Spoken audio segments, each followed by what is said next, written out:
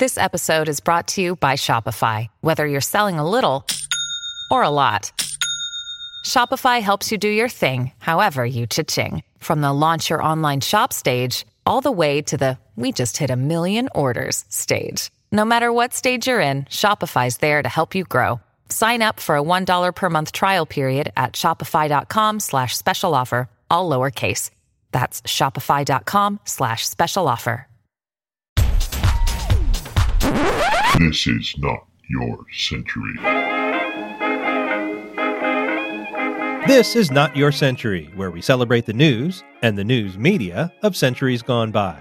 I'm King Kaufman. It was Bill Clinton's central campaign promise in 1992 to end welfare as we have come to know it. Now, on July 31st, 1996, in the middle of his re-election campaign, he announced that he'd deliver on that promise. He said he'd back the Republican-crafted bill to overhaul the welfare system. He'd vetoed 2 similar bills, but now the Republicans had pulled back from some of the harsher positions backed by Speaker Newt Gingrich, ending all benefits for immigrants, taking children away from unwed teen mothers and putting them in orphanages, gutting Medicaid. With the presidential election a little more than 3 months away, welfare reform was a popular issue with voters of both parties. Reagan-era stories of so-called welfare queens, which were false, had been effective. The idea that welfare was a system that kept people in poverty was a popular one. The idea of welfare reform was to push people into employment, force them to improve their lives. The buzzword was workfare.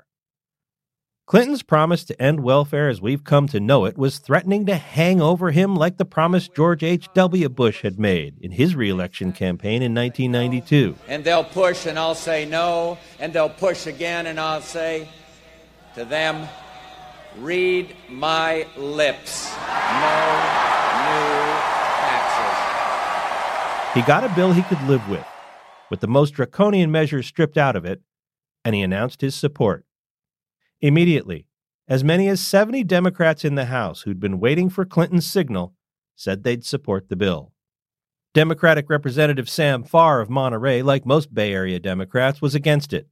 He said, when the president caves, everybody caves. What it meant was the end of AFDC, Aid to Families with Dependent Children, the cash welfare program. In its place was another acronym, TANF, Temporary Assistance for Needy Families. Emphasis on temporary. The bill would require welfare recipients to get jobs within 2 years, cap benefits at 5 years, and sharply reduce aid to legal immigrants. It replaced cash assistance with block grants to the states.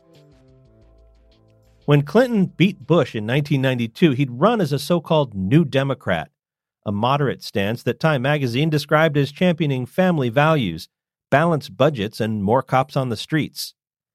His chief political advisor was Dick Morris.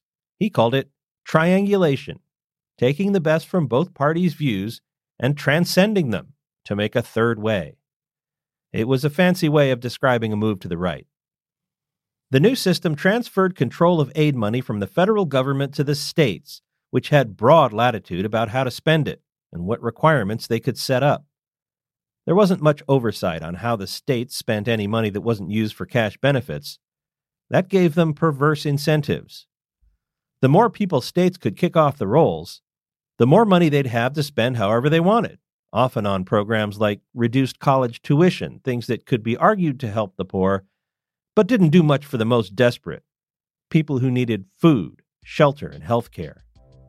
The poorest people are often unaware that TANF benefits even exist.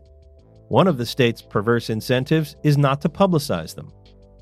Clinton signed the welfare reform bill on August 22nd. It took the steam out of one of the best issues for his Republican opponent, Senator Bob Dole, who gamely thanked Clinton for supporting the Dole welfare reform proposal. As the economy boomed in Clinton's second term, the welfare rolls did shrink, and employment for single mothers went up, both ostensibly measures of success for welfare reform. But when the economy turned sour, the stripped-down welfare system wasn't up to the task. The percentage of poor families with kids getting benefits went from 68% in booming 1996 to less than 30% during the Great Recession, and the benefits were getting smaller. Thanks to the grants not keeping up with inflation, the purchasing power of TANF benefits have fallen by more than 10% in all but 6 states. Bill Clinton won re-election handily in 1996, beating Dole and third-party candidate Ross Perot.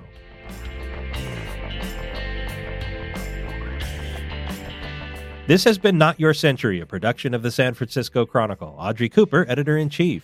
Get great journalism today at sfchronicle.com. I'm King Kaufman. Talk to me on Twitter at King_Kaufman. We now return you to your century.